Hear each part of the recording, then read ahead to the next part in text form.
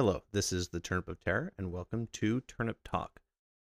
Today I'm going to be narrating an article I wrote and posted October 30th, 2016, titled, So, a Turnip?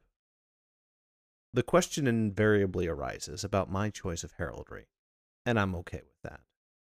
Using obscure images in your arms is a great way to be immediately and unmistakably memorable. The world of real and Reconstructionist heraldry is awash in the, quote, cool kid charges.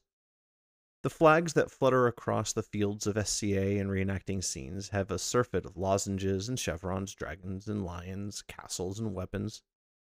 In contrast to all that, it's hard not to notice a turnip, and to know exactly who it is bearing that charge. From a heraldic point of view, that's kind of the exact point. As clever as that makes me sound, I didn't choose the turnip simply for its shock value. Among its virtues were the turnip's inherent ties to medieval culture as an agricultural staple of pre-colonial Europe. It was an integral component to the progression of human civilization. For my part, being a poor artist, they're relatively easy to draw when I want to put my mark on things. I can document their use in heraldry, which tickles the inner history nerd. But bottom line, as uninspiring as it sounds, I really just like turnips. And there's something naturally funny about a turnip. So that's the short answer. On turnips, the unspoken hero of human history. The turnip, Brassica rapivar rapa, is similar to, closely related to, and frequently confused with other root vegetables such as rutabaga, yellow turnip, swede, jicama, yam bean. When I think turnip, I'm talking specifically about the mostly white, bulbous root with a purplish exposed top portion, long taproot, and greens. Turnips are a subspecies of a massive genus of plant that incorporates a surprising variety of edibles such as kohlrabi, cabbage, Brussels sprouts, cauliflower, broccoli, mustard, bok choy, and others. Though maligned and forgotten about in modern Western society, the turnip was a familiar part of a medieval European's diet. The potato of Europe, long before the potato was a twinkle in Ireland's eye. For time immemorial, the turnip itself was an invaluable staple of human consumption dating back to ancient Rome. It was spoken highly of by Pliny the Elder, a noted Roman military commander, philosopher, and author, who counted turnips among corn and beans as the most important vegetables. This lofty endorsement is owed, in large part, to the versatility of the plant both in use and in cultivation. Turnips are easy and inexpensive to grow, and thrive in a variety of different soils, inhospitable to other crops. Though they lack the starchy, caloric punch that their usurper the potato has, which is why, in large part, the potato proliferated as budget food for the masses. Nonetheless, turnips are a rich source of dietary fiber, vitamins, and minerals. The entire plant is useful for human consumption, the greens and the roots both being edible and high in nutritious content. Even though it is more palatable when cooked, turnip root and greens are digestible raw. Turnip also makes valuable fodder food for animals, the nutritional value of both the root and the greens being as valuable to livestock as it is to humans. Another added benefit of turnip, as an animal fodder, is the unique way in which a portion of the root grows above the ground, which is, for those who are curious, why only the outside of the top of a turnip is colored. The purple pigmentation is a turnip tan, which it receives from the sun only on the exposed top of the plant. Turnip fields that are dedicated to pasture offer both greens and root material for grazing, eliminating the laborious and time-consuming process of chopping up taproot for feed.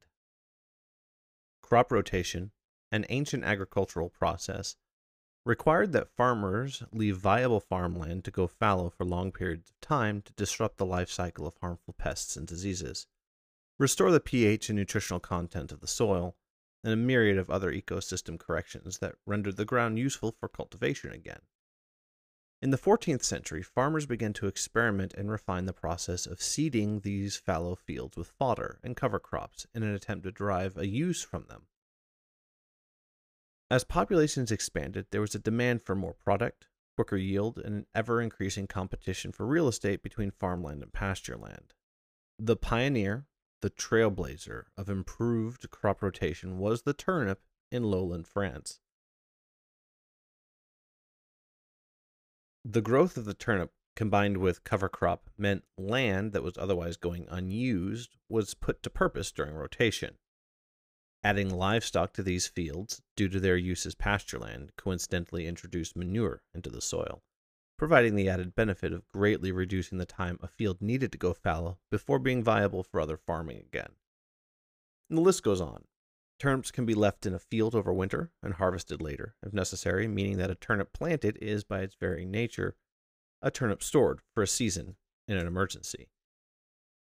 Even out of the ground, they store and ship well, a trait that they share with all other root vegetables. The turnip is also connected to some charming superstitions and folklore. Being from the earth, they shared associations with the otherworld and spirits and death. Being cheap and convenient lanterns, they were the first jack-o'-lanterns, carved long before the pumpkin was discovered. Anyway, turnips are great, and those who say they don't like them are wrong. On turnips, the rare and undervalued heraldry. As I said before, the history nerd in me is delighted over the fact that turnips, though obscure, can be documented as heraldry of the time period my impression is geared toward. Also, although often maligned and forgotten about,